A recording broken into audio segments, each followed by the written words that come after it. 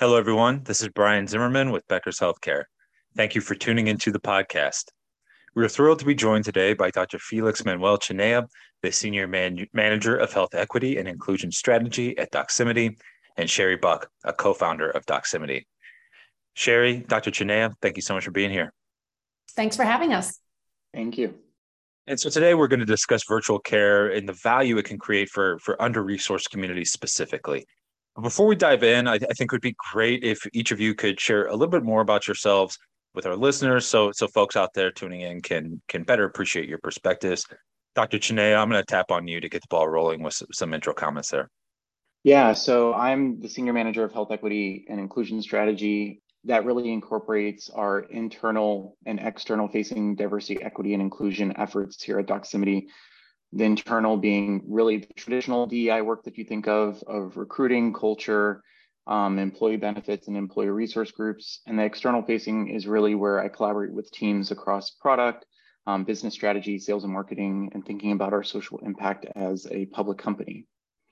Thank you, Dr. Chinea. And Sherry, turning to you now, can you perhaps share a little bit with listeners about sort of yourself and of course your journey with Doximity as well? Sure. So my name is Sherry Buck, and I am one of Doximity's co-founders. I started Doximity as the head of product, and I've spent the better part of 12 years listening to clinicians to understand their pain points and try to identify how we can help alleviate those pain points. I currently apply that same ear to Doximity employees to ensure we support their journey as we grow the company. And our employees are interesting. We come from a variety of backgrounds and have many unique strengths, but all are really passionate about healthcare and health equity. So I work a lot with Felix to find ways that we as a company, and frankly, as empathetic humans, can make a difference on that front. Excellent. Well, looking forward to hearing more about your work in tandem and the work you're doing with Doximity as we move through this conversation. But the first question here, and Sherry, I'm going to tee it up for you. I really want to sort of maybe set the groundwork for the discussion to come by really hearing more about the rapid adoption of virtual care during the pandemic, that increased need for greater accessibility of telemedicine solutions that occurred at the height of the pandemic and throughout the course of this multi-year public health crisis we've all been navigating.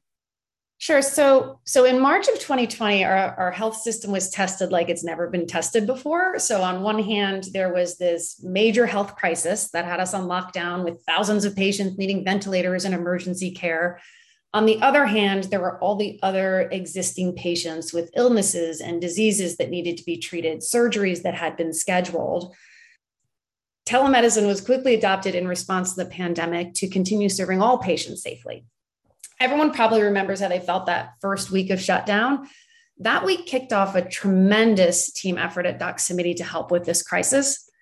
So first, we opened access to our dialer call shielding feature to all healthcare professionals. This was previously only available to our verified physician members. The usage skyrocketed because clinicians can now reach patients from their cell phones without revealing their number. We also dedicated a team to build a solution for telehealth video calls. But you asked about access, and this is where we need to be really careful in product design. Just because you have a great technology does not mean it will be impactful. And the pandemic magnified the health equity issues that have existed for a really long time. And when designing our product, we quickly realized that the complexity of technology or even the tech literacy or comfortability of the patient could impede access to care.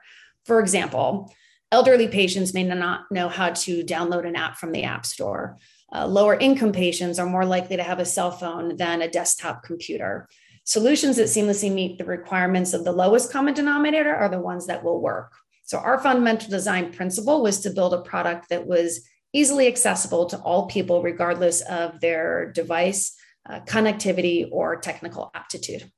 And I think those comments bring me directly where I want to go next with the conversation, which is really, what you talked about, Sherry, in that the complexity of technology for certain folks in certain parts of the country, the healthcare literacy component of all of this can make it a real challenge to adopt this really, powerful technology. So, Dr. Chinea, maybe moving to you here with this question, what are some of those unique challenges hospitals and clinics serving patients in those underserved or historically marginalized communities that may experience some healthcare literacy challenges or lack of access to certain technologies, more so than other groups.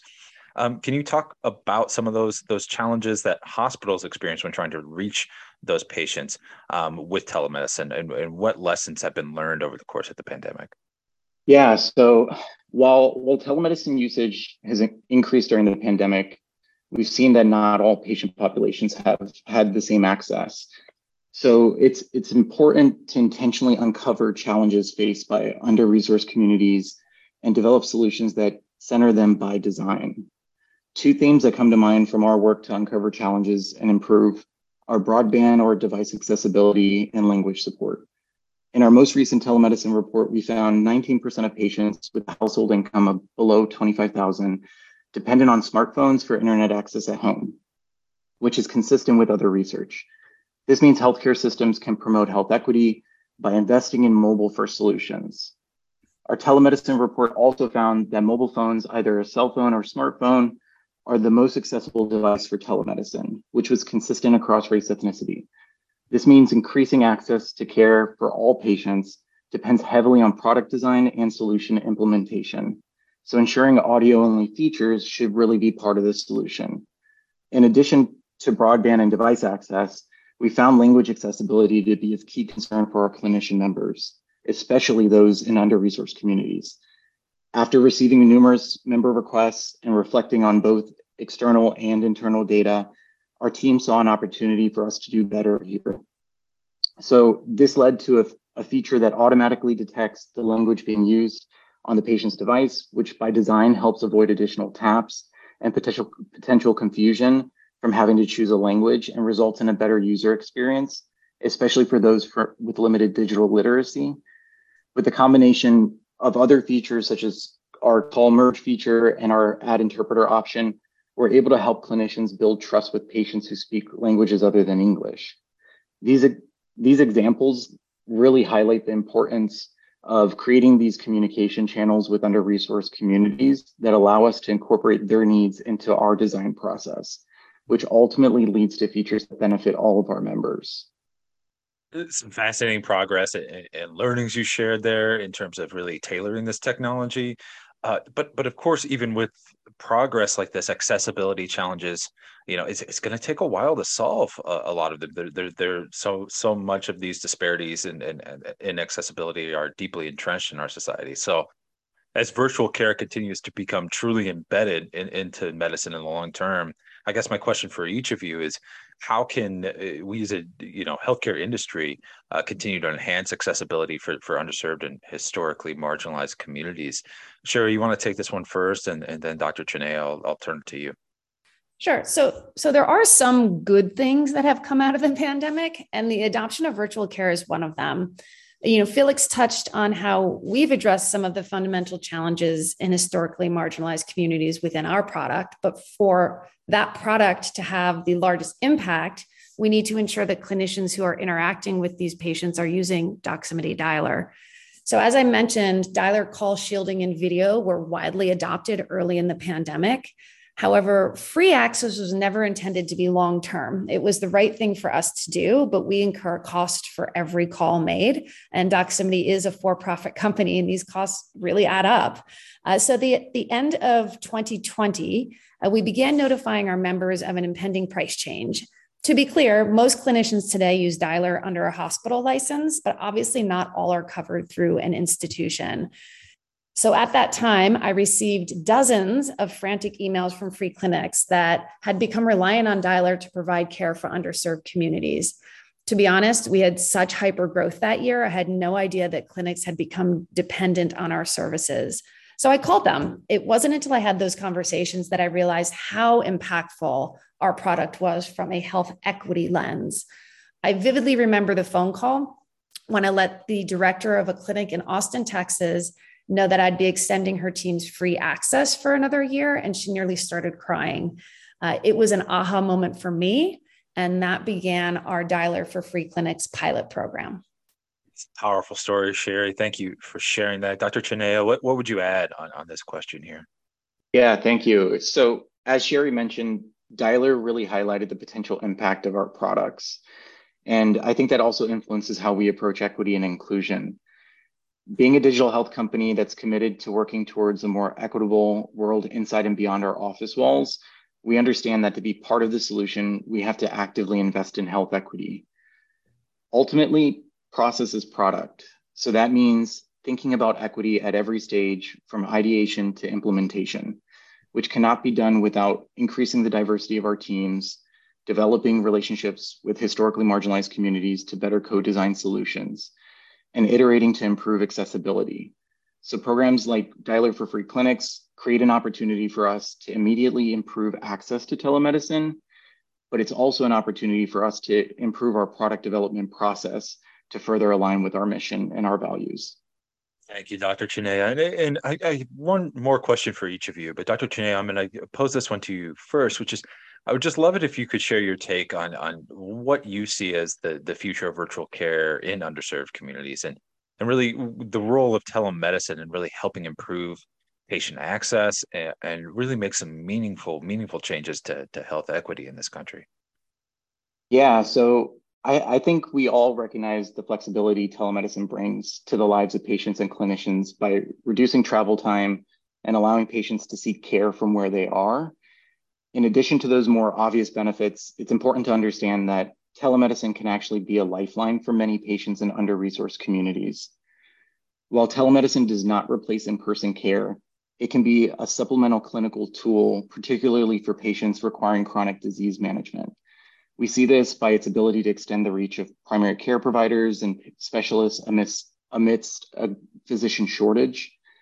In under-resourced communities, this becomes especially important. That's because free clinics are pillars in these communities. They have long provided care and have earned patients' trust, with many depending on clinicians and specialists to volunteer their time.